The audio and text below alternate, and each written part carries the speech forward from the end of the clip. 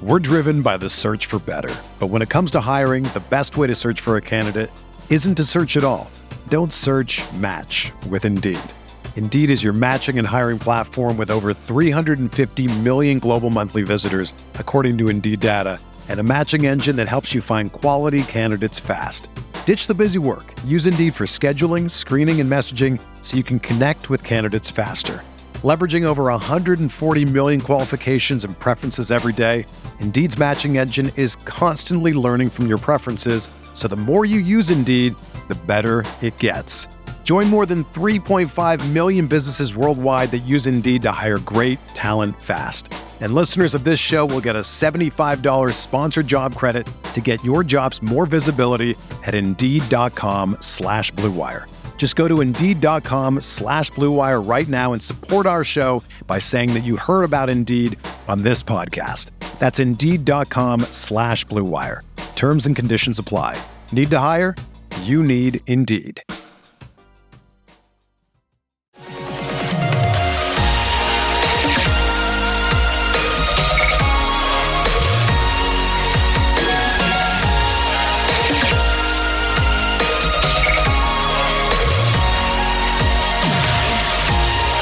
And away we go, episode 396 of the Al Galdi podcast. It is Friday, September 9th, 2022. It is the first football Friday of the Commanders' 2022 season as the NFL's 2022 regular season is underway. And how about our reigning, defending Super Bowl champion Los Angeles Rams? They got spanked on opening night on Thursday night. A 31-10 home loss to the Buffalo Bills. You know, the Rams had been 5-0 in Week 1 games under head coach and, of course, former Redskins assistant Sean McVay.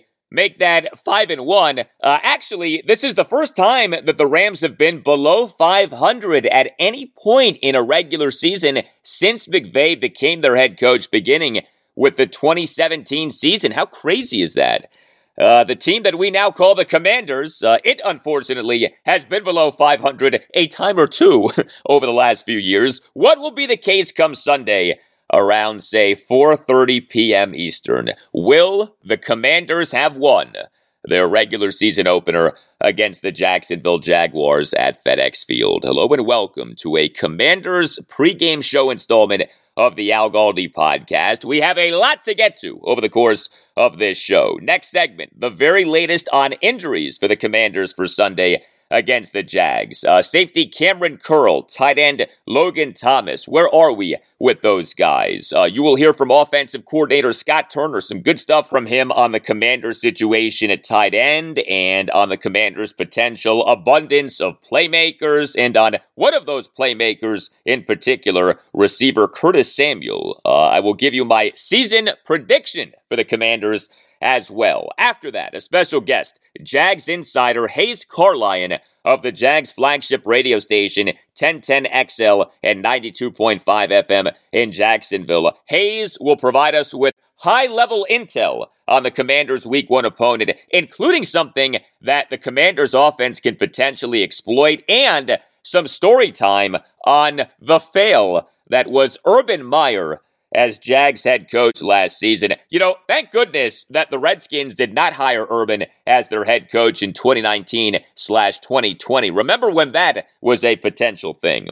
And then after our conversation with Hayes Carlyon, the season debut of Rhyming Keys. My keys to a Commanders win over the Jags in rhyming fashion, and I'll give you my prediction for the game. Also on the show, Goldilocks, my previews and picks against the spreads for Maryland, Navy, Virginia Tech, and Virginia. Each team will be in action on Saturday. The Terrapins are at Charlotte Saturday afternoon at 3:30. The Midshipmen are home to Memphis Saturday afternoon at 3:30. The Hokies are home to Boston College Saturday night at 8. The Cavaliers are at Illinois Saturday afternoon at 4. I have multiple anti-public play picks for you this week on Goldilocks. And I'll talk Nationals. They on Thursday afternoon won again a 7th victory in 11 games, an 11-6 win at the National League Central leading St. Louis Cardinals for a 4-game split. The Nats had one of their best offensive games of the season, including a monster game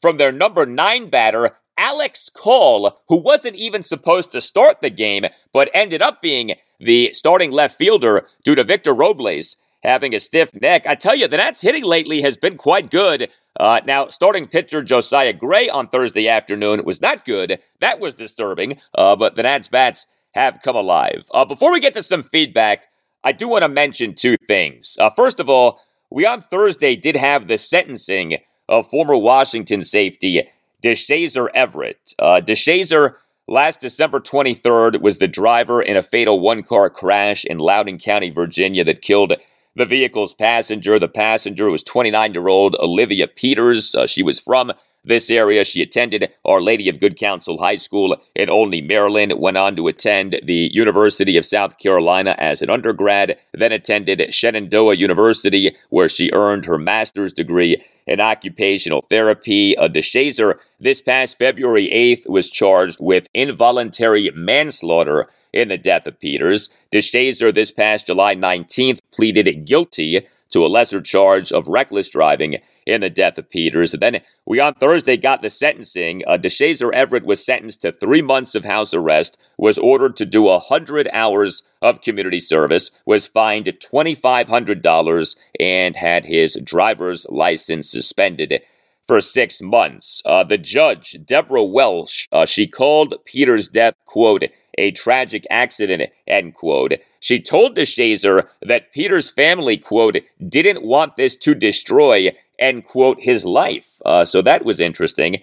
And she also ordered Deshazor to do a public service announcement, quote, to be circulated to the NFL, end quote, about the dangers of reckless driving. So obviously a horrendous tragedy. The punishment for Deshazor Everett could have been a lot worse.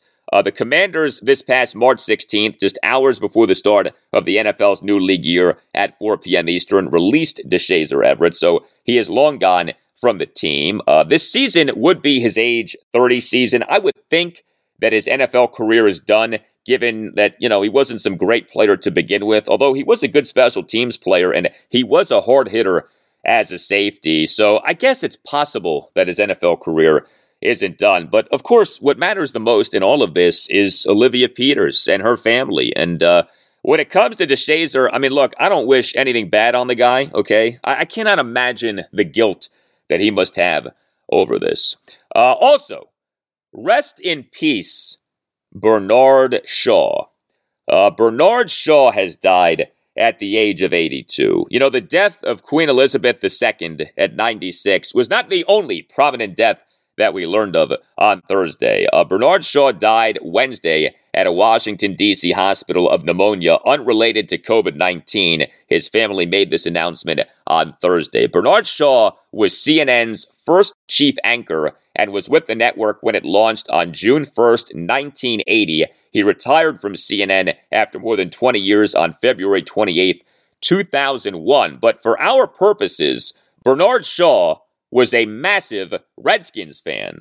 He had a very strong relationship with the team. He actually was good friends with Dan and Tanya Snyder, so much so that the Commanders on Thursday afternoon put out a statement from our co-owners and co-CEOs, Dan and Tanya Snyder. The statement read in part, quote, "We are absolutely devastated by the passing of one of our dearest friends, Bernard Shaw. Bernie was not just a great friend, but an extension of our family. We had the privilege of traveling the world many times over with him and his wife Linda and shared amazing times together. His passing will leave a lasting void in our lives. Bernie made a tremendous impact on our family and was always there for us. We will remember and cherish all the great times we spent with him and his family."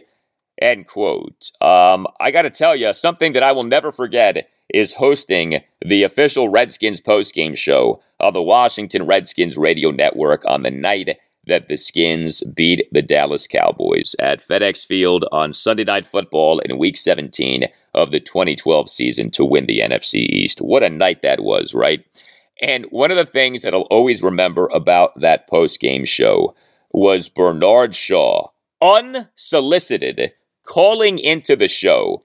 And he, with his great deep voice, was talking Skins. He goes, "Hello, Al." And he starts talking about the game. It was great to have the great Bernard Shaw call in to the official Redskins post-game show on that unbelievable night. So rest in peace, Bernard Shaw. You can tweet me at Al Galdi. You can email me, the Al Galdi podcast at yahoo.com. More feedback on the blatant disrespect of our Commanders QB1, Carson Wentz, via these recent rankings, which have been ridiculous. The Ringer ranked Carson Wentz as the number 28 quarterback in the NFL. Those ahead of him included the likes of Marcus Mariota, Geno Smith, and Daniel Jones. 538.com's NFL quarterback ratings for the 2022 season had Carson Wentz as the number 34 quarterback in the NFL. Those ahead of him included Colt McCoy, Drew Lock, Case Keenum, Geno Smith, Daniel Jones, Nick Mullins, and CJ Beathard. Email from Gerald. The whole thing just seems hateful. Email from Kim. That ranking you mentioned is horrible. I realize that we have some young quarterbacks to contemplate, but geez, Carson is better than his ranking. Just dumb.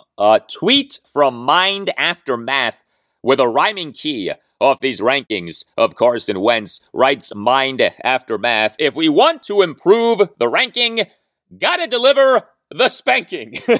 I like it, Mind After Math. The season debut of Rhyming Keys later in the show. Email from Eric from Weedman on a potential nickname for the Commanders, the Mandos. I brought this up on Wednesday's show, episode 394, off the Commanders on Tuesday announcing that they have an official dog for the 2022 season. Yes, a dog. The dog's name is Mando. Mando was named by Commanders players. Mando is training with a special group, Canines for Warriors, to soon become a service dog for a military veteran in need. Writes Eric, Mando is the nickname for the Mandalorian, an imposing fictional Star Wars figure who fights with a moral code. As far as the Star Wars geeks go, a solid nickname. Thank you for that email, Eric. I had no idea. I am not a Star Wars geek. I'm a geek with other things, not with Star Wars, though. So I did not know that.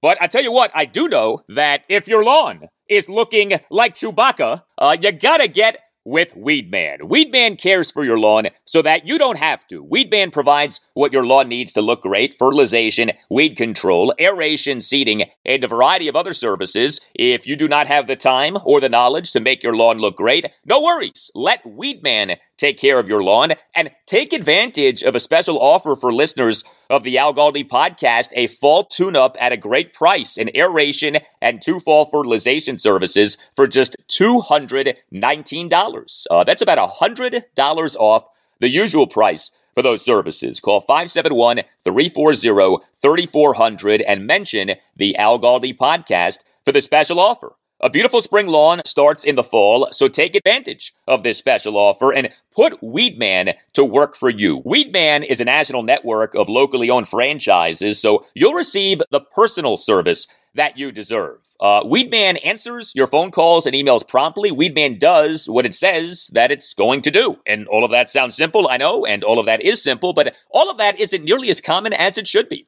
Also, Weedman uses superior products that really improve your soil. Weedman's products are of the highest quality. Weedman does not cut corners, and Weedman only treats what needs to be treated. If you're not satisfied with your lawn, if you're not satisfied with who is treating your lawn, get with Weedman and take advantage of this special offer for listeners of the Al Galdi podcast: a fall tune-up at a great price, an aeration and 2 fall fertilization services for just $219. Again, about $100 off the usual price for those services. Call 571-340-3400 and mention the Al Galdi podcast for the special offer. That phone number again, 571-340-3400, and make sure that you mention the Al Galdi podcast so that you get the special deal. You could also Google Weedman and make a web request. Just make sure that you mention the Al Galdi podcast. Weedman, a great lawn at a great price with great personal service.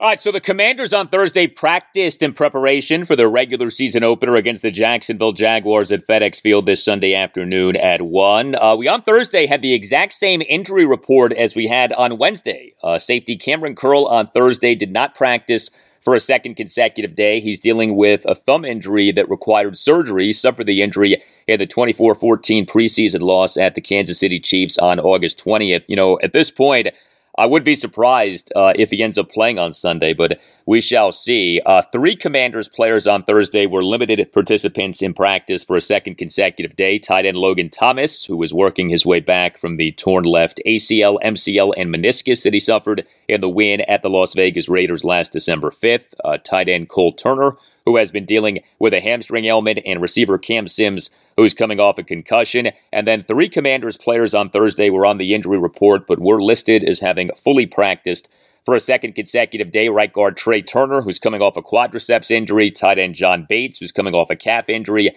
and interior defensive lineman Fedarian Mathis, who is coming off an ankle injury. So with the Commanders situation at tight end, the team has 4 tight ends on the 53-man roster: Logan Thomas, John Bates, Cole Turner, and Armani Rogers. You have Thomas, Bates, and Turner all listed on the injury report. Commanders offensive coordinator Scott Turner did a post-practice press conference on Thursday afternoon. Here he was on the team situation at tight end going into this game against the Jags.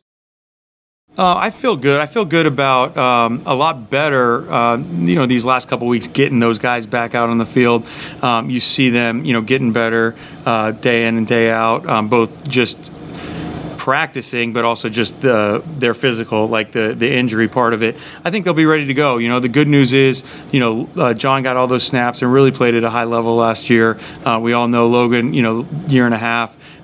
So we don't have to just rely on one guy, and then you talked about, Cole, but then Armani played so many snaps this preseason and his development's been outstanding. So, we'll see who the 3 are that are going to be up on game day, or 3 or 4, and then we'll, it'll be kind of a committee type of deal.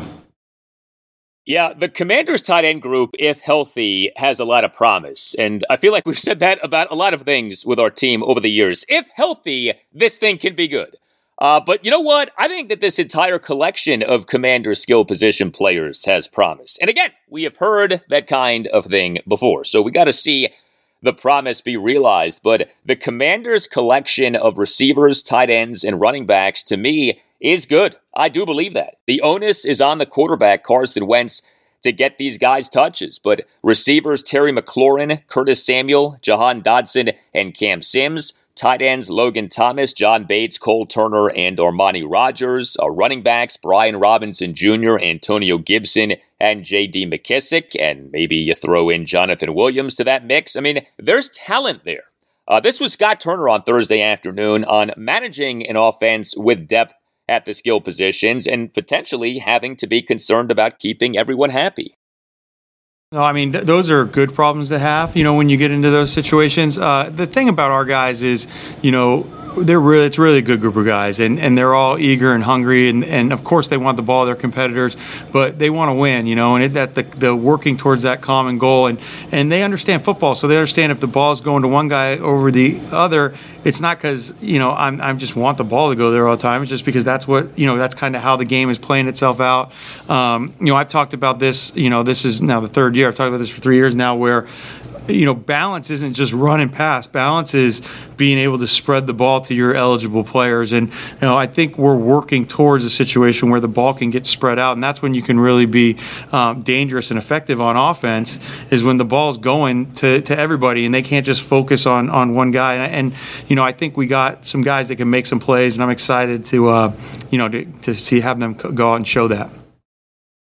Yeah, and Scott Turner is 100% right with that point about balance. This idea that an offense needs to be balanced in terms of pass attempts and rush attempts is such garbage to me. I can't stand when people talk about that, okay? You do whatever you need to do to win. If that means throwing the football 50 times, you do that. If that means running the football 50 times, you do that. The heck with balance, okay? Balance doesn't matter. Winning matters, okay? That's what matters.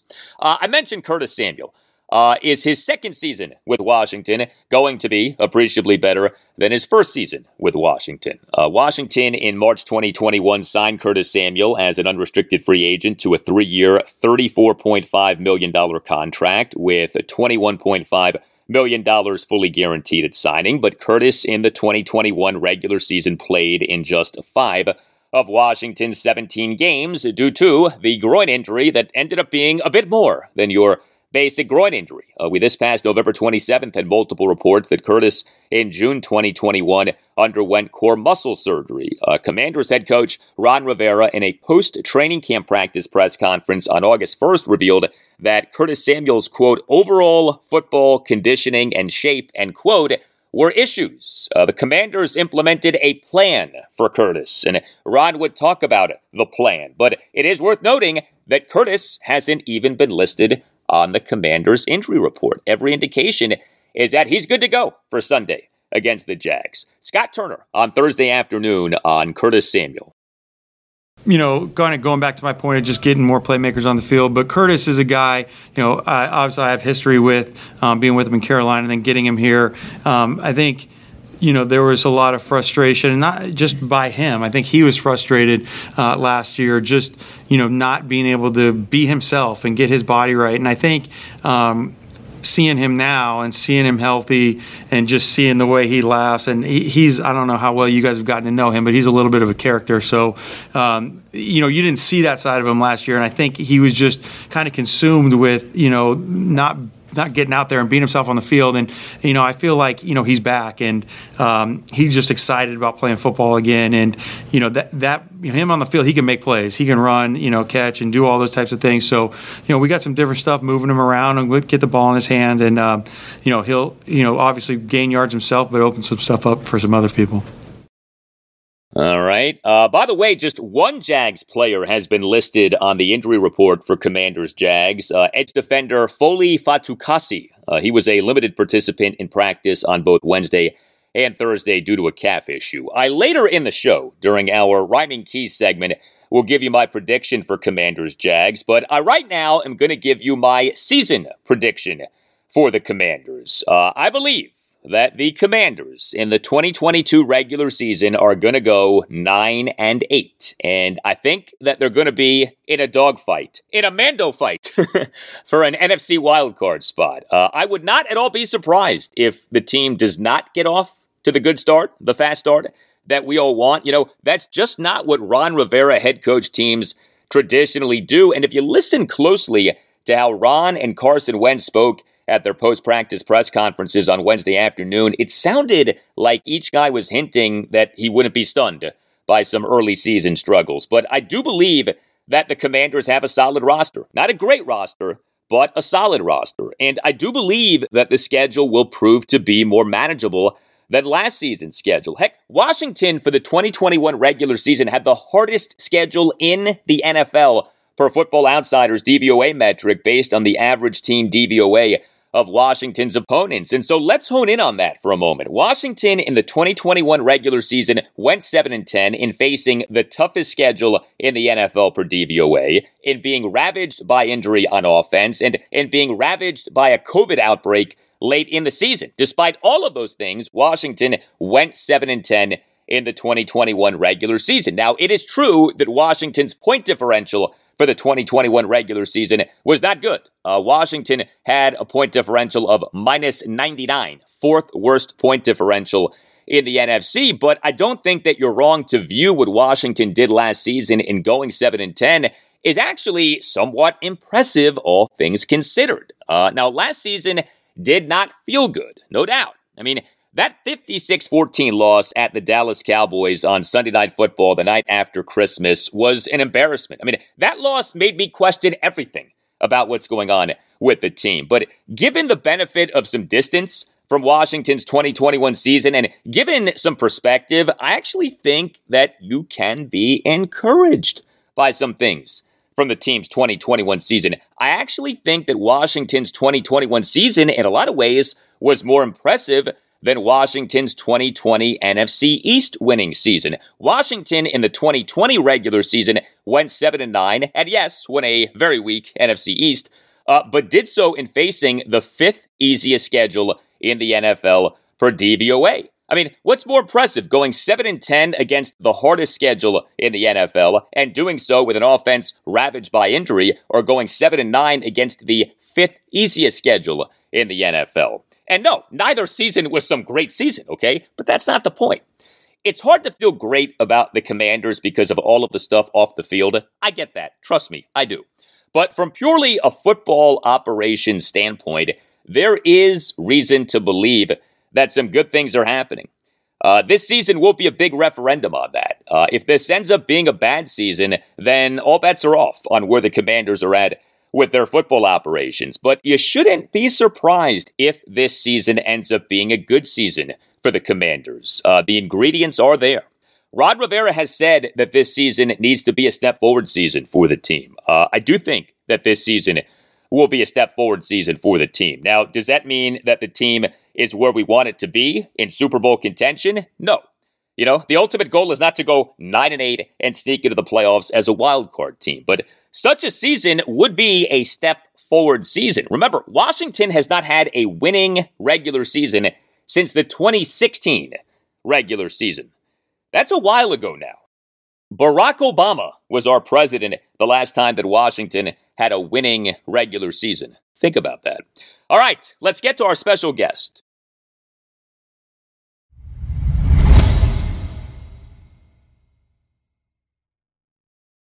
The Commanders will begin their 2022 regular season this Sunday afternoon, home to the Jacksonville Jaguars at 1. Time now to get an insider's perspective on the Jags, and I'm very pleased to welcome to the Al Galdi podcast Jags insider Hayes Carlyon of the Jags flagship radio station 1010 XL and 92.5 FM in Jacksonville. You can follow Hayes on Twitter at Hayes Carlyon. Hayes, thanks a lot for coming on. How are you?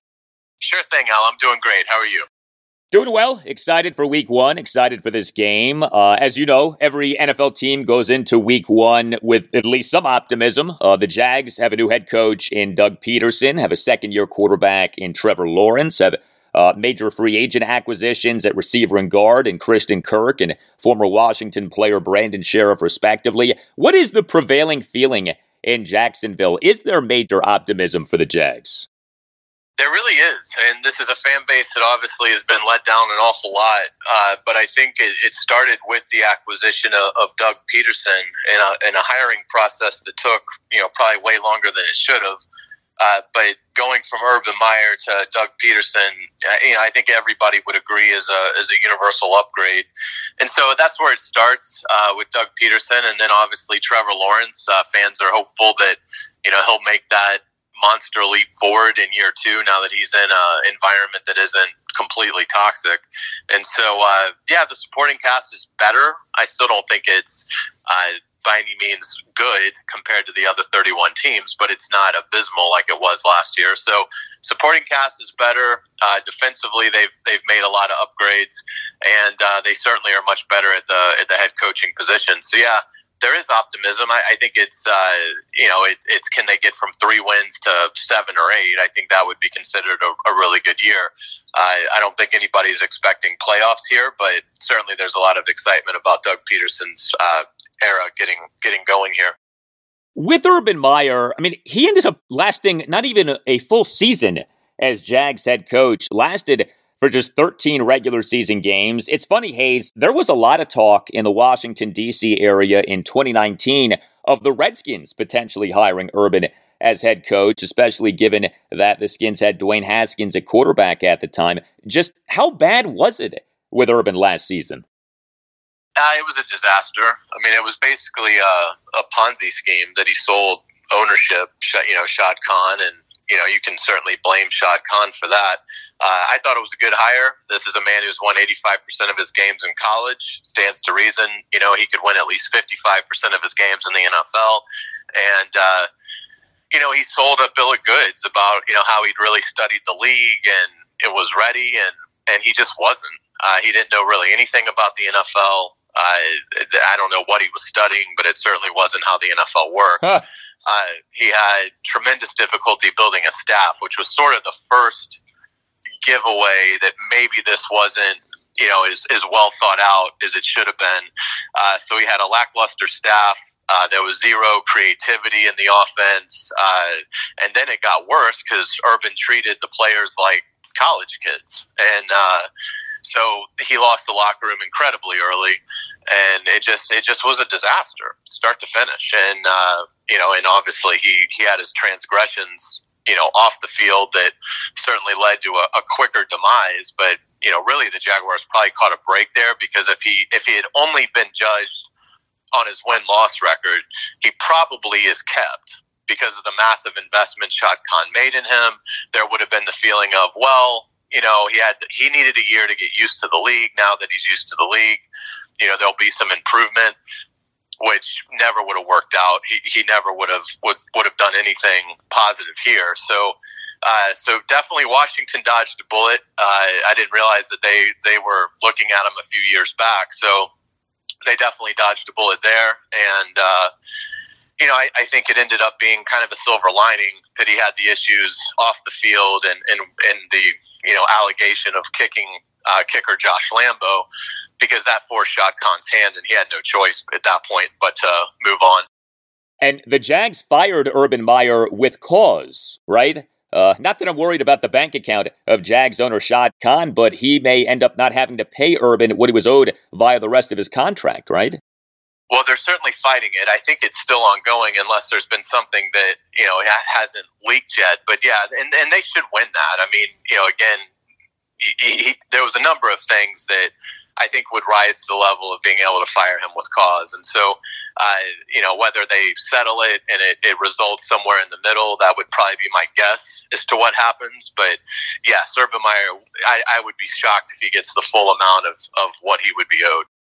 Much more with Hayes Carlyon on the Jags in moments. I'm going to next ask him about Trevor Lawrence off his rough rookie season. Buying a home in the Washington, D.C. area can be a rough experience if you go with the wrong real estate agent, especially in these economic times. And so that's why you got to get with my man, Kellen Hunt, because the time to buy a home in the Washington, D.C. area actually is now. Visit closeitwithkel.com. That's closeitwithkel, Kell.com. Book a call with Kellen Hunt to discuss your real estate needs and make sure that you tell Kell that Al Galdi sent you. Yeah, the time for buying a home in the Washington, D.C. area is now. The rise in mortgage rates has led to a rise in inventory, leading to a reduction in prices. I read to you from D.C. Urban Turf, quote, inventory has bottomed out in the region with big increases in the availability of both single-family detached homes and townhomes in many local markets, end quote. Now is the time to buy, especially with rents going up. And when it comes to getting a deal done to buy the Washington, D.C. area home that you want, ain't nobody better than Kellen Hunt. Visit closeitwithkel.com. That's closeitwithkel.com. Kell, Kell. Book a call with Kellen Hunt to discuss your real estate needs and make sure that you tell Kell that Al Galdi sent you. Kellen Hunt understands the Washington, D.C. area real estate market. He is here for you to listen to what you want, no matter your situation in life. Whether you are a first-time buyer looking for guidance, or you have a young family looking for a bigger home, or you're ready to retire and or are looking to downsize, Kellen Hunt can help you. Kellen Hunt is a real estate agent for real people. He's a great guy. He will listen to you. He's not just some know-it-all. He works for you. He takes in what you're looking for and then gets to work. Smart, attention to detail, creative, and Kellen Hunt is willing to put a portion of his commission back in your pocket. Yeah, you the buyer get a piece of the action. So visit closeitwithkel.com. That's closeitwithkel, Kell.com. Book a call with Kellen Hunt to discuss your real estate needs and make sure that you tell Kell that Al Galdi sent you. You have nothing to lose. Visit closeitwithkel.com. Book your introductory call with Kellen Hunt at closeitwithkel.com. If you are trying to buy a home in the Washington, D.C. area, you will do well by going with Kell. Visit closeitwithkel.com and tell Kell that Al Galdi sent you. We get back now to Hayes Carlyon. So, Trevor Lawrence, of course, one of the more highly touted NFL quarterback prospects in years. The Jags taking him with the number one pick in the 2021 NFL Draft was a no-brainer. I know that things were a mess for the Jags last season with Urban Meyer as head coach, but I was surprised at just how bad the numbers for Lawrence ended up being. Is it concerning that his rookie season was as bad as it was, or do you throw out the rookie season because of the mess that Lawrence was in the midst of? I don't like giving passes, but in this case, I'm giving Trevor a total pass. I mean, it just, Urban Meyer and Darrell Bevell never, orchestrated anything close to a competent offense. They weren't doing anything that was remotely creative. I think there was a lot of conflict over the direction of the offense. And then you look at the talent that was around Trevor. He loses ETN in the preseason. James Robinson was, inexplicably benched at times, and he was the only really good player that they had. Then he tears his Achilles late in the year. The receivers and tight ends were about as bad as it could be at the NFL level. So, you now look at, last year the leading receivers were Marvin Jones, Laviska Shenault, and Laquan Treadwell. Well, Chenault's been traded. Treadwell has now been released, and I think he's joined the Patriots. And Marvin Jones has been relegated to really the third option, and maybe even the fourth in the offense in total, but certainly the third at receiver behind Christian Kirk and Zay Jones, two free agent additions. So I think the talent is better. They brought in Evan Ingram at tight end, who has looked good in training camp. If he can stay healthy, he's going to drop a ball here and there, but he certainly brings an explosive element to the offense. And they get ETN back, who's looked good. You mentioned they add Sheriff along the offensive line. They're really excited about third-round rookie Luke Fortner. So I do think the supporting cast around him is better. And defensively, they're better. They only got 9 takeaways last year. I mean, think about that, Al. In 17 games, they got 9 takeaways. Wow. That's hard to be that bad. And so the offense always had to go 75 yards. They never got any help. And I do think that will be better as well. So all of that considered, I think Trevor will play better, and the environment around him is just so much better. With Doug Peterson and the offensive acumen that he brings, and just being able to relate as somebody that played the position in the NFL, play caller in the NFL, head coach experience. Obviously, he's won a Super Bowl. It just sets up really well for Trevor. We're talking Commanders-Jags with Jags insider Hayes Carlyon of the Jags flagship radio station, 1010 XL and 92.5 FM in Jacksonville. The Jags running back mix. Travis Etienne, who the team took in the first round of the 2021 draft out of Clemson. James Robinson, who is expected to be active on Sunday despite having suffered a torn Achilles last December 26th. How do you see the Jags running back situation playing out? I think ETN is going to be the star. James Robinson is a good player, and I'm not trying to sell him short, but he's just not all that explosive. He's good at keeping you in good down and distance situations because he routinely gets 4 or 5 yards, which is great. But ETN is the explosive player, and he's looked really good. He had the Liz Frank injury in preseason last year. He has looked really good throughout the offseason program, had a wonderful training camp. And so I think ETN is a candidate to, have 1,400 yards of total offense, whether that's, 900 on the ground, 500 through the air, something like that. I think he's going to between ETN and Christian Kirk, those two guys, if they stay healthy, are going to be the two biggest stack guys for the Jaguars. So I think ETN ends up getting 65% of the touches in the backfield. James Robinson probably gets 30%, and then you've got the 5% that's going to go to, the 3 and 4 guy. With the Jags defense, how has the number 1 pick in the 2022 draft, Trayvon Walker, the edge defender out of Georgia, been looking? And how has the Jags' other 2022 first-round pick, Devin Lloyd, the linebacker out of Utah, been looking? They've been doing really well. I didn't like the Trayvon Walker pick at the time, but I've since come around in seeing him. He's very disruptive. Rookies tend to not get huge sack numbers in year one. Even the elite edge rushers tend to need a year, but I do think you'll see disruption from Trayvon Walker on a consistent basis. Devin Lloyd, I think, is going to be a star. I love that pick, but we haven't really seen him.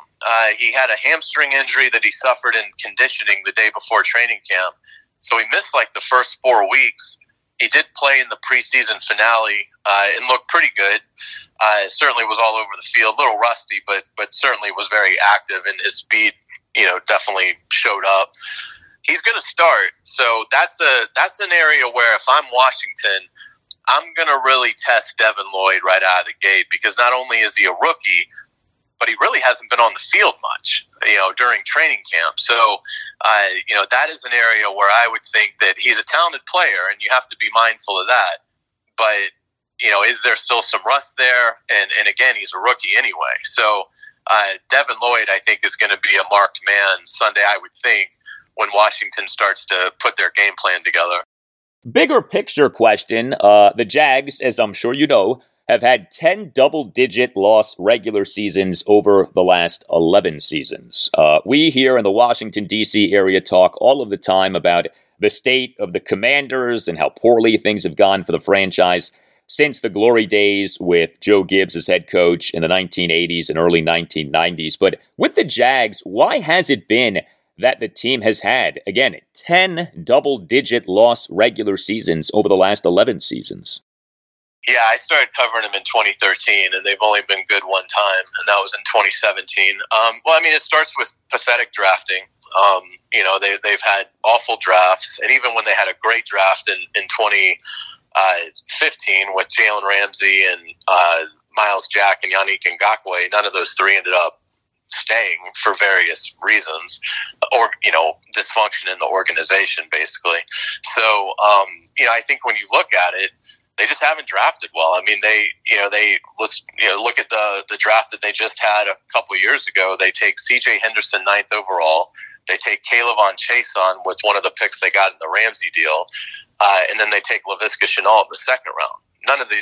Two of those guys are already gone. Henderson and Shenault got traded to the Panthers in separate deals, and Chason's a backup here who will never be impactful. So, they just have drafted it.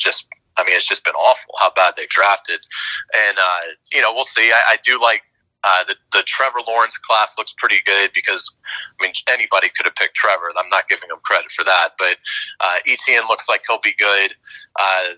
Tyson Campbell, Andre Sisco in the secondary look like they're going to be good players, and so far I like what I see from this draft class. So we'll see. Maybe they're starting to get that turned around a little bit, but it all starts with how you draft, and they just have drafted miserably. One more for you. The owner of the Jags, Shad Khan, he bought the Jags in November 2011. From afar, he seems like an owner with good intentions. He certainly has been willing to spend money on players and coaches, but obviously things have not gone well, and he clearly hasn't always hired the best people to run things. What's your evaluation of Shad Khan as Jags owner? I think he's a great owner because of what you said. He spends. That's what you want in ownership. Stay out of the way and be willing to write the big checks. And Shad is willing to do that. He just has put his trust in people that just haven't delivered for him. He was very loyal to Dave Caldwell, his general manager. That just didn't end up working out. And just really the guys that he's hired is head coach.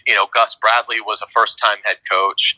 Didn't really work out. Doug Marrone had been a head coach, but certainly didn't have like this amazing resume, and that didn't work out. And then they took the risk on Urban Meyer that just completely blew up in his face. So he is a good owner.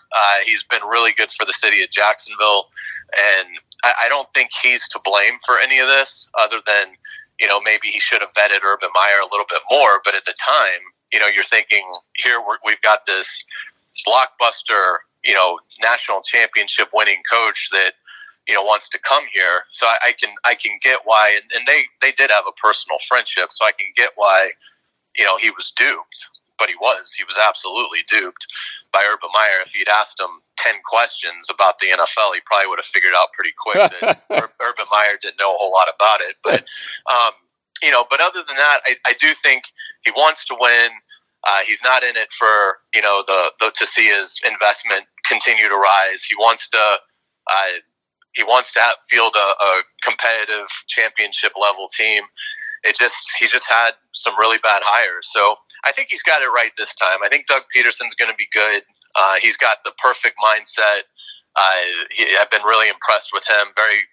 It's just normal. The Jaguars are just normal for once, and so I think I think Shad's finally going to be rewarded with at least some competent play. I don't know that they're going to be amazing, but they certainly have the quarterback, and I think they've got a good head coach. I mean, he's won a Super Bowl, so I think it's empirically to say he's a good head coach. So hopefully it all lines up, but he spends, and so I think that makes him a good owner.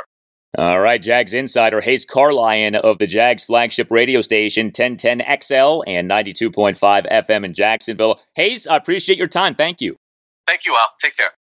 All right, my friends. Up next, it is time to rhyme. The season debut of Rhyming Keys. The keys to a Commanders win over the Jags, and in rhyming fashion. I'll get to that after this.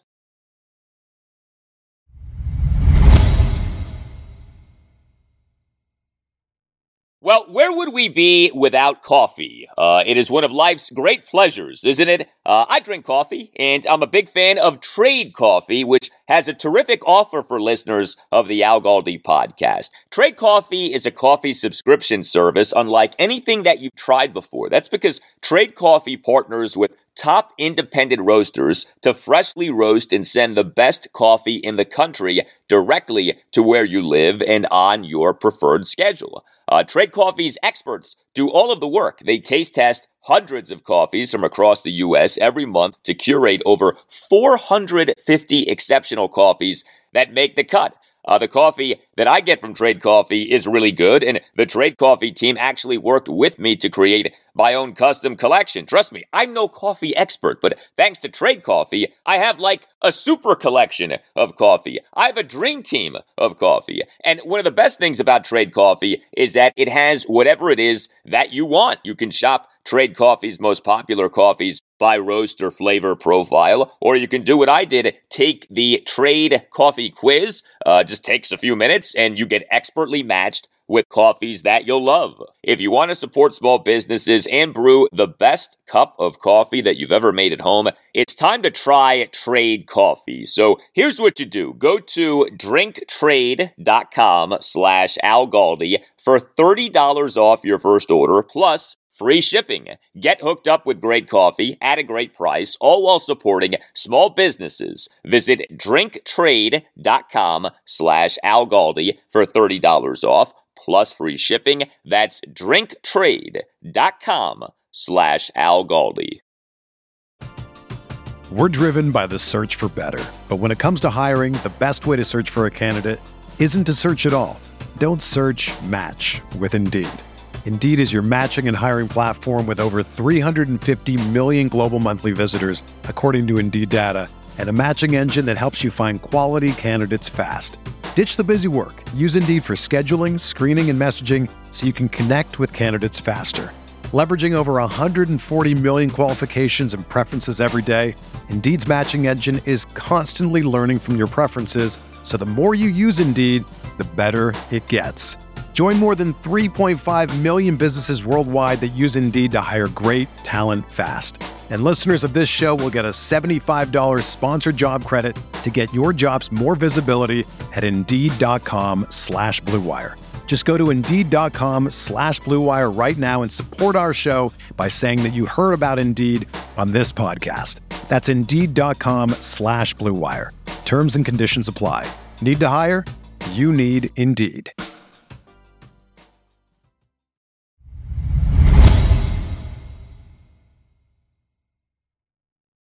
The 91st all-time regular season for the team now known as the Washington Commanders will begin this Sunday afternoon at 1 against the Jacksonville Jaguars at FedEx Field. The Boston Braves' first season was 1932. The team then became the Boston Redskins, then the Washington Redskins, then the Washington football team, and now the Washington Commanders. Washington is just 2-6 in Week 1 games over the last 8 seasons. How do we make that record 3-6 over the last 9 seasons? How do we make it so that we on Mondays, Commanders postgame show installment of the Al Galdi podcast, are celebrating, are reveling in a Commanders win over the Jags? It is that time, my friends. The time to rhyme. It is time for Rhyming Keys, my keys to a Commander's victory in rhyming fashion. Oh, understand, these rhymes, they are not meant to be good. They are only meant to make a few points. And in fact, I have a saying for this segment: the worse the rhyme, the better the time. And so here we go. Hardcore analysis combined with scheduled fun, rhyming keys for a Commanders win over the Jags. How did the Commanders win this game? We now rhyme the ways. Rhyming key number 1. This is for the entire Commanders team. In order to do the deed, establish a lead. If I ask you what was the best stretch for the Washington football team last season, there's little doubt that your answer is the 4-game winning streak, right? That 4-game winning streak that took place from week 10 through week 13. And if I ask you what were the biggest keys to that 4-game winning streak, there are a variety of answers that you can give, but one of those keys, I think, would be the frequency with which Washington played with a lead. One of the simplest but most crucial determining factors of winning games in the NFL is playing with a lead.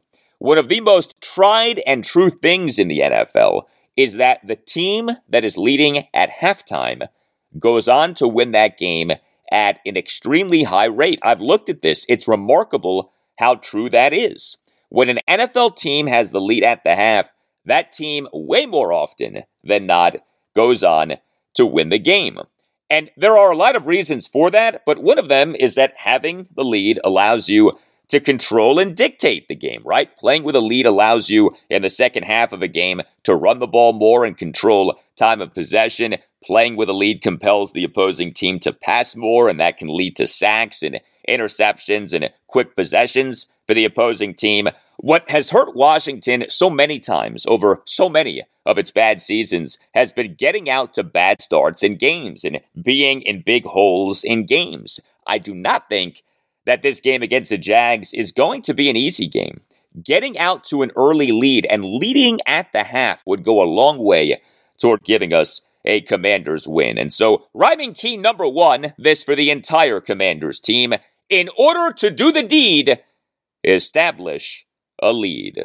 Rhyming key for Commanders Jags number 2. This is for Carson Wentz. Do not shy away from the screen in order to exorcise the ghost of Week 18.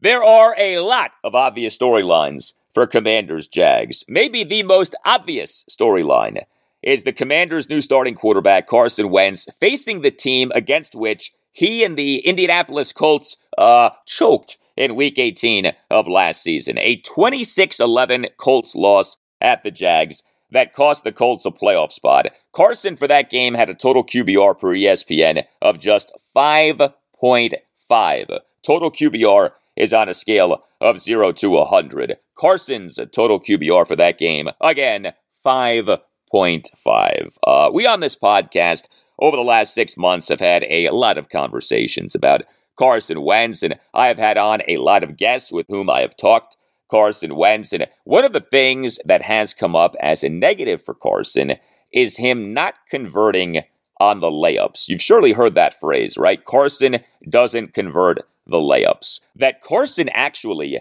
has been very effective as a deep passer, but that it's more the layups on which he can struggle and can drive you crazy. There's no doubt that the Commanders need to have a passing offense that generates explosive plays. So I am in no way advocating for Carson on Sunday to be a check down Charlie, but there's nothing wrong with taking that which the Jags defense gives you and putting the football in the hands of the many playmakers who the Commanders have on offense. I want to see the Commanders take and convert on some deep shots for sure, but I also want to see Carson play smart and efficient football. I want to see him make good decisions, and that can include throwing short and letting the pass catchers do the work. You know, Washington pass catchers last season were not good at generating yardage after catch, at generating yak. They need to be much better in that regard. I do think that they can be, but a big must for the Commanders in their 2022 season is Carson Wentz learning from his past mistakes. Don't blow the layups. If short passes are there, take them and complete them. And so rhyming key number 2, This for Carson Wentz. Do not shy away from the screen in order to exorcise the ghost of Week 18. Rhyming key for Commanders Jags. Number 3. This for the Commanders defense. You must be clever in defending Trevor. The Jags took quarterback Trevor Lawrence with the number 1 pick in the 2021 NFL Draft out of Clemson. There's no doubt that his rookie NFL season was severely hindered by, for most of that season, having a head coach in Urban Meyer who was a disaster. I mean, what our guest last segment, Jags insider Hayes Carlyon of the Jags flagship radio station, 1010 XL and 92.5 FM in Jacksonville, told us was pretty wild. However, it's also true that Trevor Lawrence last season was not good. Lawrence ended the 2021 regular season with just 12 touchdown passes versus an NFL worst tying 17 interceptions. The only games in which he threw multiple touchdown passes were the Jags' regular season opener and their final game of the season. The Jags for the 2021 regular season were 28th out of 32 NFL teams in third down efficiency. Yes, the Jags should be better this season with their new head coach, Doug Peterson, but what also should be better this season is a Washington defense that was a major disappointment last season, especially on third downs. Washington finished the 2021 regular season number 31 out of 32 NFL teams in lowest opponents' third down efficiency at 48.5%. We know the deal with the Commanders' defense. It in the 2022 offseason underwent very little change, and the defense on third downs did not look good in the preseason. There is a lot of pressure on defensive coordinator Jack Del Rio and his defense to be better this season. That Washington, on paper, has an easier schedule of opposing offenses and quarterbacks as compared to last season's schedule, obviously bodes well for the Commanders' defense. But the schedule doesn't matter if the defense doesn't play smart and doesn't play disciplined. The communication in the secondary needs to be good. The rush discipline from the edge defenders needs to be strict. The play of the linebackers, especially Jamin Davis, needs to be better. That the Commanders will be without edge defender Chase Young and that safety Cameron Curl is dealing with this injured thumb are not excuses for the Commanders' defense to get torched by Trevor Lawrence and the Jags on Sunday. This is not a Jags offense that's overwhelming in terms of high-level skill position players. Defense, get the job done, please. And so rhyming key number 3, this for the Commanders' defense, you must be clever in defending Trevor. And then one more, it is number 4. Rhyming key for Commanders Jags, number 4. This for the entire Commanders team.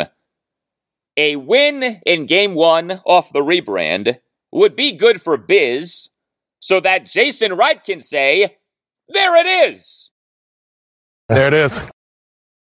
Yes, Jason, there it is. Sunday's game against the Jags, of course, is the first ever regular season game for Washington as the Commanders. The team needs a good start to the 2022 regular season for both football and business reasons, and not that Commanders players should be caught up in the new name and the rebrand and the business operations, but it would be nice to begin this new era for the team with a win in the first regular season game. It would be nice to give ticket-paying fans at FedEx Field a good experience at the stadium, including a victory in the actual game. You know, head coach Ron Rivera has said that he wants the fans with the team, but that the team needs to earn that. Well, you earn that, of course, by winning. And to win against the Jags to begin the 2022 regular season and to begin the era of Commanders would be nice. And yes, would help our team president, Jason Wright, in Commanders business operations. And so, rhyming key number 4, this for the entire Commanders team. A win in Game 1 off the rebrand would be good for Biz, so that Jason Wright can say, there it is. There it is. Yes, Jason, there it is. All right, prediction time. The Commanders, as of very early Friday morning per WinBet, are -2.5. I do not think that this is going to be an easy game for our team. I'm going to take the Jags plus the 2.5, but I'm going to say that the Commanders win a close game. Commanders 24, Jags 23 on a late Joey Sly field goal.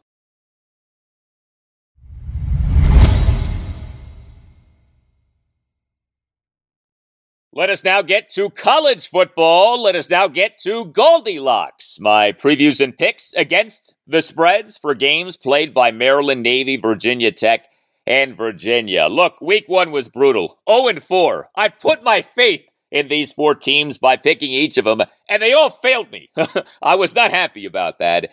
Perhaps I need to start picking games for another team of the Mid-Atlantic region, James Madison. I have gotten some feedback on Twitter about JMU. The Dukes, the pride of Harrisonburg, Virginia. They this season are making the move from the FCS to the FBS. They're in the Sun Belt Conference, and they in week one routed Middle Tennessee 44-7. JMU quarterback Todd Centeio, 21-33 for 287 yards, 6 touchdowns, and no interceptions, and he had 14 carries for 110 yards. Very impressive. All right, here we go. The record for Goldilocks in the 2021 season was 27-18. Let's get back to winning, shall we? Goldilocks for week 2 of the 2022 college football season. All point spreads are from WinBet and are as of very early Friday morning. Goldilocks game number 1, Maryland at Charlotte, Saturday afternoon at 3:30. The Terrapins are minus 27.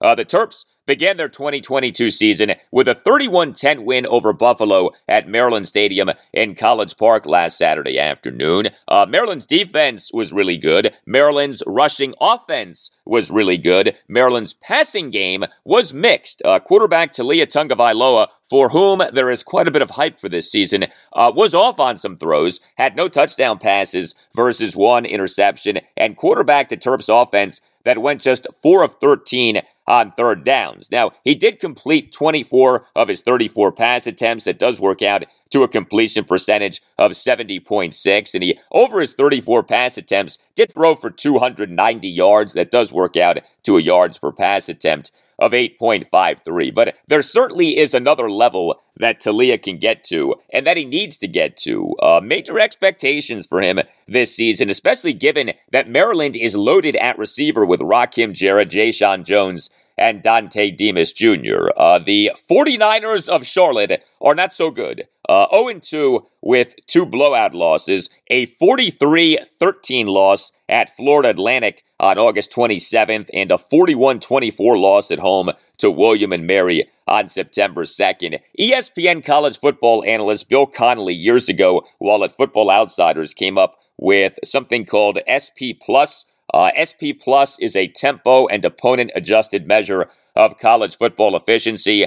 Know this, Charlotte entering week 2 of this 2022 college football season ranked 121st out of 131 FBS teams in SP Plus. Give me the Terps minus the 27.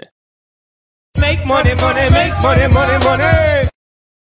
Yes, thank you, Snoop Dogg. Goldilocks game number 2, Virginia Tech home to Boston College. Saturday night at 8. The Hokies are minus 2.5. Tech began its 2022 season with a 2017 loss at Old Dominion last Friday night. Not a good debut for Brent Pry as Hokies head coach. The Hokies' new starting quarterback, the Marshall transfer, Grant Wells, he struggled as a passer. He did do some nice things as a runner, but he as a passer was not good. He completed just 21 of his 37 pass attempts. That works out to a completion percentage of just 56.8.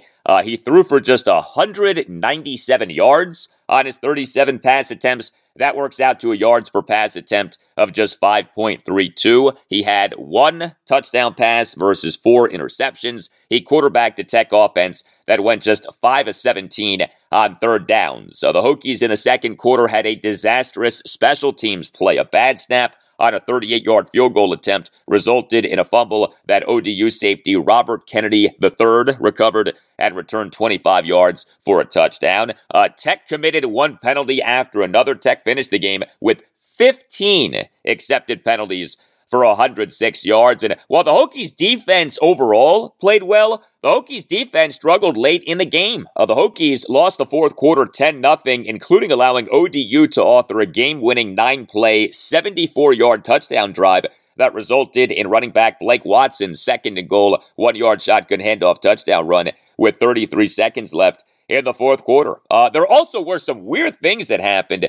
The second half of the game was delayed due to a group of Hokies assistant coaches getting stuck in an elevator, and Tech apparently got robbed as there were items missing from Tech's locker room after the game. Tech was working with law enforcement and Old Dominion University on the matter. Boston College, it is coming off a season-opening 22-21 home loss to Rutgers last Saturday. BC blew a 21-12 third-quarter lead. The public is pounding Boston College. A lot of public money is on BC for its game at Virginia Tech. I will go contrarian, and I will take the Hokies minus the 2.5. Make money, money, make money, money, money. Goldilocks game number 3, Virginia at Illinois, Saturday afternoon at 4. The Cavaliers are plus 4.5. They began their 2022 season with a 34-17 win over Richmond at Scott Stadium in Charlottesville last Saturday afternoon. Richmond is an FCS school. The Wahoos, in their first game under head coach Tony Elliott, won the first half 28-10, but actually lost the second half 7-6. UVA's defense, which last season was horrendous, was good against the pass, but did have some problems against the run. UVA's offense, which last season was very good, was actually better on the ground as opposed to in the air. Quarterback Brennan Armstrong was fine as a passer, but he actually was superb as a runner. Armstrong, 21 of 33 passing for 246 yards, 2 touchdowns, and an interception. But Armstrong had 10 carries for 105 yards and a touchdown. Also, running back Paris Jones, a senior who went to Episcopal High School in Alexandria, Virginia. He in this game made his first career start, and he had 19 carries for 104 yards and a touchdown, and had 2 receptions for 114 yards and a touchdown. Illinois is 1-1, a 38-6 rout of Wyoming on August 27th, but then a 23-20 loss at Indiana on September 2nd. There has been what we call reverse line movement for this game. You always want to be mindful of reverse line movement. The public money is heavily on Virginia, and yet the line for the game has moved in favor of Virginia, which in multiple shops has gone from being plus 3.5 to plus 4.5. When you have something like that, reverse line movement, that is a clear indication of sharp money coming in on the other side. In this instance, Illinois. In sports betting, you always want to be on the side of the sharps, not the public. The sharps know what they're doing. The public does not. The public are sheep. Do not be part of the sheep. And so give me the Fighting Illini minus the 4.5. Make money, money, make money, money, money. And then Goldilocks game number 4, Navy, home to Memphis, Saturday afternoon at 3:30. The Midshipmen are plus 5. Navy began its 2022 season with a not-so-good performance, a 14-7 loss to Delaware at Navy Marine Corps Memorial Stadium in Annapolis last Saturday afternoon. Delaware is an FCS school, and yet Navy lost. The Mids trailed in the third quarter 14-0. Navy's rushing offense in this game was brutal. The Mids passing offense was actually fairly effective, but the bread and butter of Navy, the rushing attack, not good. Navy finished with 63 carries for just 184 yards, a touchdown, and 3 fumbles, all of which came in the first half, and all of which were lost fumbles. The Mids averaged just 2.92 yards per carry. Quarterback Ty Lovatai, 18 carries for 34 yards, a touchdown, and 2 first-quarter lost fumbles. Those were mesh handoff fumbles, so they weren't necessarily his fault, but he averaged just 1.89 yards per carry, and he didn't take any sacks, so that was a legitimate 1.89 yards per carry. Rushing stats in college football include yardage lost on sacks. Lovatai did go 5 of 13 passing for 135 yards. He had completions of 43, 37, and 17 yards, but the Navy ground game had a bad game in a home game against an FCS school in Delaware. Navy's defense did play well. Memphis is coming off a season-opening 49-23 loss at Mississippi State last Saturday. The public, as you might expect, is massively on Memphis, and yet we have had major reverse line movement for this game. Heavy public money on Memphis, and yet the line is moved in favor of Memphis. That doesn't make sense. Navy was plus 7.5 at one point in some shops, now is down to plus 5. This is an indication of, again, sharp money, an indication of people in the know putting money on Navy despite that home loss to Delaware last Saturday afternoon. If the sharps are on Navy, who are we to dispute that? Give me the mids plus the 5. Make money, money, make money, money, money. All right, Snoop. So to review, Maryland minus 27, Virginia Tech minus 2.5, Illinois minus 4.5, and Navy plus 5. Your Goldilocks for week 2 of the 2022 college football season.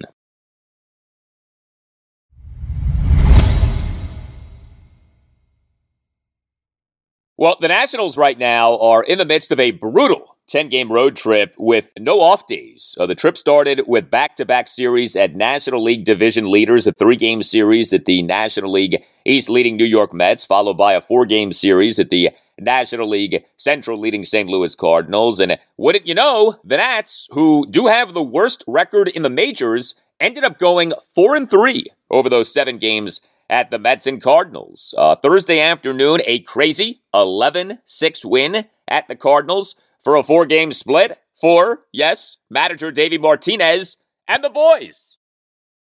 I'm proud of the boys. Yes, Davey, the boys. The boys improved to a Major League worst 49-89 in the 2022 regular season. Now, before we go any further, I do need to say this. All the best to Nats catcher Keibert Ruiz. He on Thursday afternoon was sent to a hospital with, you ready for this? Swollen testicles.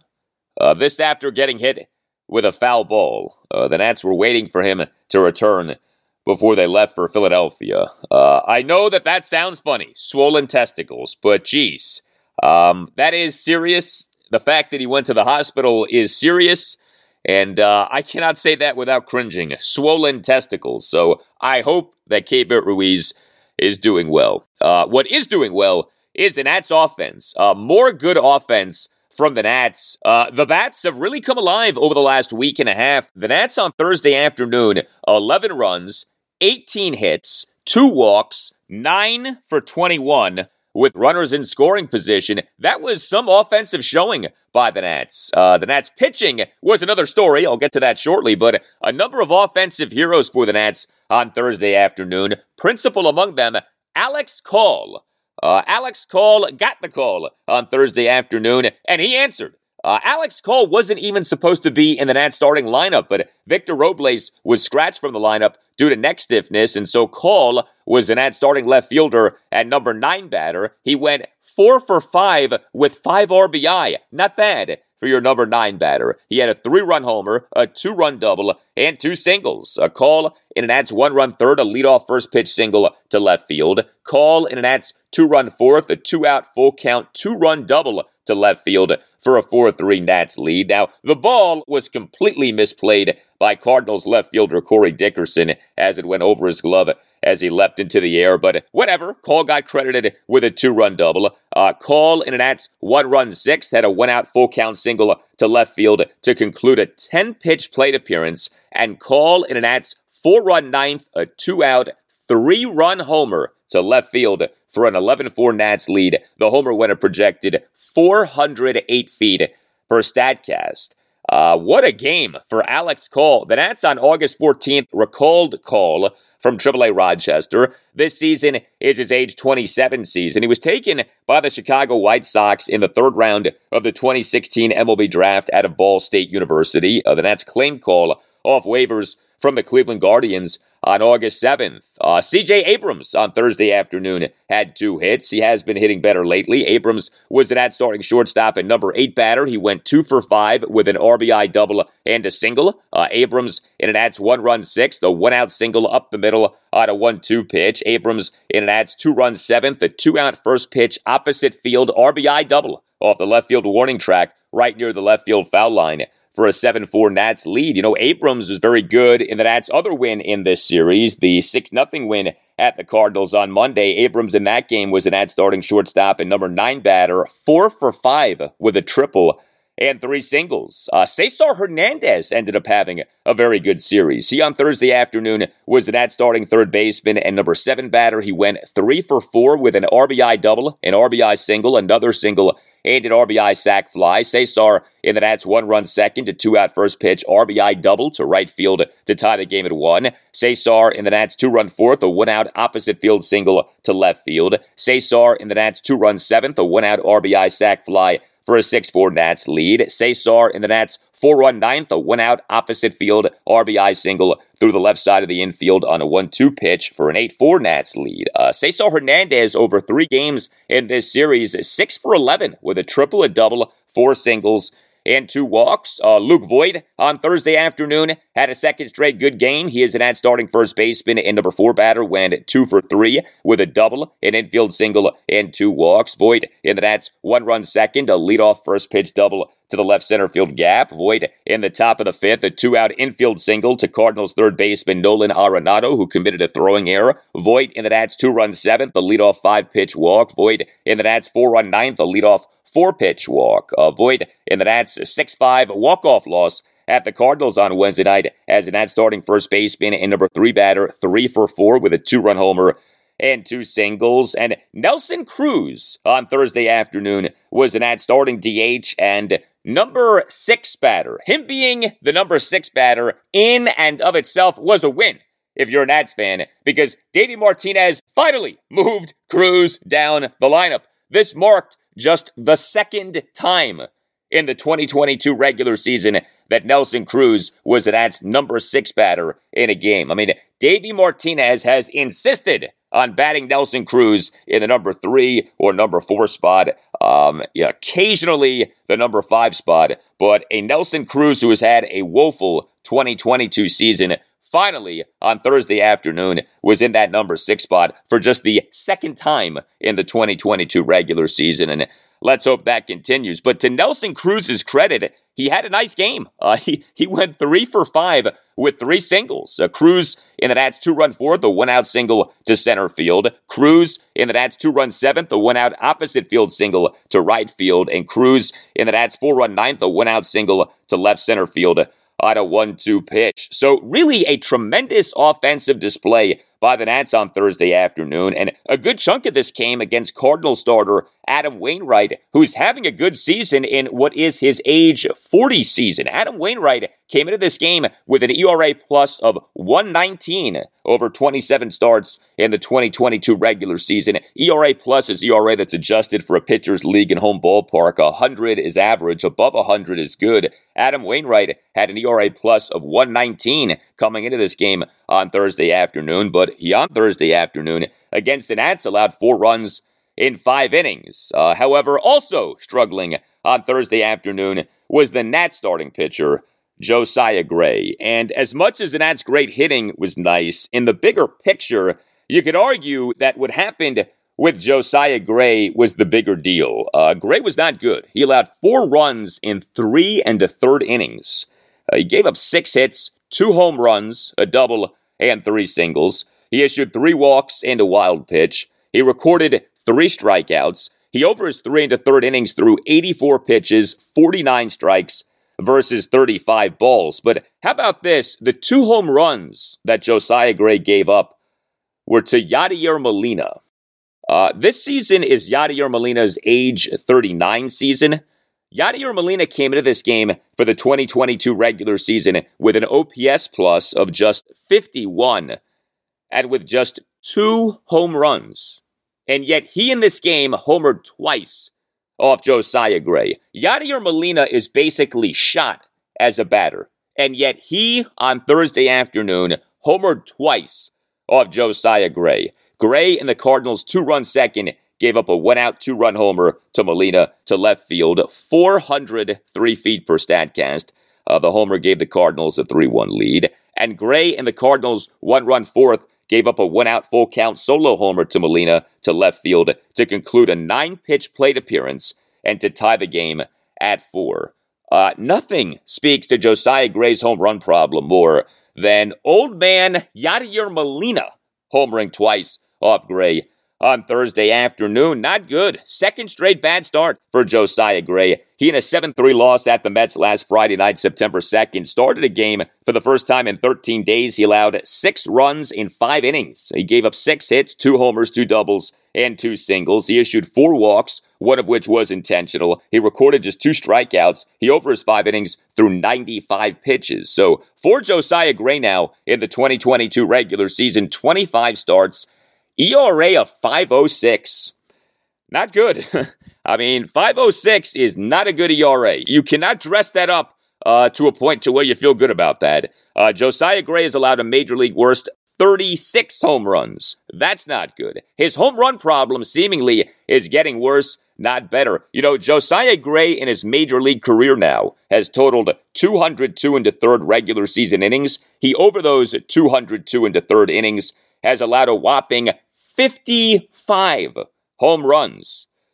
The Nats desperately need Josiah Gray to pan out, and you in no way can call him a bust right now. It's still too early for that, but he is having a very uneven season, okay? And calling this an uneven season may well be kind. I mean, like I said, his ERA now is 5.06. That's really bad. And I do wonder if the Nats will shut down Gray if things continue to go poorly for him. You know, this is his age 24 season and just his second major league season. Here was Davey Martinez during his postgame session with reporters on Thursday on Josiah Gray. Yeah, you know, today wasn't a fatigue. It was more, I think it was more just trying to overthrow in situations. You know, we got to get him more to calm down, get him back in his legs a little bit. If we could do that, you know, he'll be just fine. So we'll take a look at all the stuff tomorrow, all this information. We'll talk to him, and you know, and he'll go out and throw his bullpen, and we'll see where we're at then. Wild game for the Nats bullpen on Thursday afternoon. 5 Nats relievers combined to allow 2 runs in 5 2/3 innings. Mason Thompson was great. He tossed 1 2/3 perfect innings, lowering his ERA at the major league level for the 2022 regular season to 0.66. Now, the sample size is small, 1 earned run in 13 2/3 innings, but Thompson has looked good. He came into the game in the bottom of the 4th with the bases loaded and 1 out, but then recorded back-to-back outs.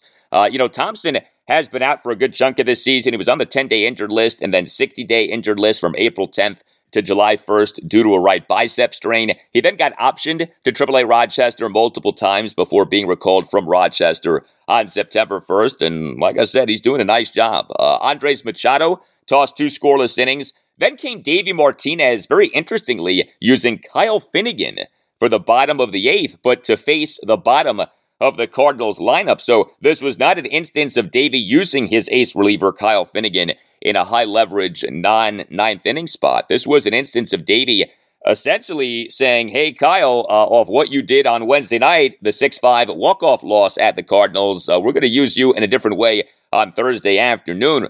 Finnegan on Wednesday night pitched in a game for the first time since September 1st. He had a nightmare of a bottom of the 9th, allowed 5 runs and recorded just 2 outs. He on Thursday afternoon was good. He tossed a perfect bottom of the 8th, but the usage of Kyle Finnegan there certainly stood out.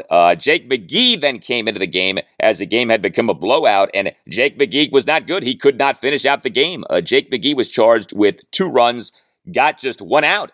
He came into the game in the bottom of the 9th with the Nats leading 11-4. He faced 4 batters, got just 1 out, giving up 2 singles and a walk. Carl Edwards Jr. then came into the game in the bottom of the 9th with the bases loaded, 1 out, and the Nats leading 11-4. He gave up a 1-out, 2-run single to Corey Dickerson, but then got the final 2 outs of the game. A game, by the way, that ended up lasting for 3 hours, 57 minutes, a near 4-hour, 9-inning Major League game.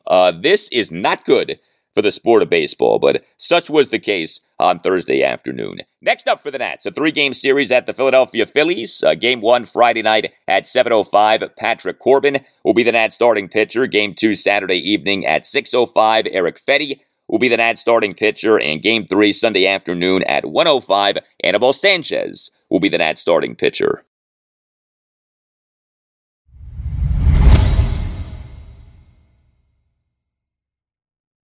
And that will do it for you and me for now. Keep the feedback coming. You can tweet me at Al Galdi. You can email me, the Al Galdi podcast at yahoo.com. Monday show, episode 397, will be a Commanders post-game show installment of the podcast. In-depth reaction to and analysis of whatever happens in their regular season opener against the Jacksonville Jaguars at FedEx Field on Sunday afternoon at 1. What will we be discussing on Monday's show? Also, on Monday's show, we'll talk plenty of college football as we on Saturday have Maryland, Virginia Tech, Virginia, and Navy all in action. The Terrapins are at Charlotte Saturday afternoon at 3:30. The Hokies are home to Boston College Saturday night at 8. The Cavaliers are at Illinois Saturday afternoon at 4. The Midshipmen are home to Memphis Saturday afternoon at 3:30. And on Monday's show, we'll talk Nationals and Orioles. So the Nats this weekend have a 3-game series at the Philadelphia Phillies. The O's this weekend have a 3-game series against the Boston Red Sox at Oriole Park at Camden Yards. Have a great rest of your Friday. Have a great Saturday and Sunday, and I'll talk to you on Monday. There it is. Everyone is talking about magnesium. It's all you hear about. But why? What do we know about magnesium? Well, magnesium is the number one mineral that 75% of Americans are deficient in. If you are a woman over 35, magnesium will help you rediscover balance, energy, and vitality. Magnesium supports more than 300 enzymatic reactions in your body, including those involved in hormonal balance. From functional medicine doctors to mental well-being and female hormone experts, we all know that magnesium is the one mineral to improve all aspects of well-being and health. But which one? Magnesium Breakthrough from Bioptimizers, the trusted choice recommended by leading experts with 7 best-absorbed forms of magnesium to ensure your body receives the support it needs for overall well-being. Go to bioptimizers.com/balance today and use code BALANCE10 for 10% off. Support your journey to wellness at bioptimizers.com/balance. Magnesium Breakthrough from Bioptimizers, your foundation to optimal health and vitality.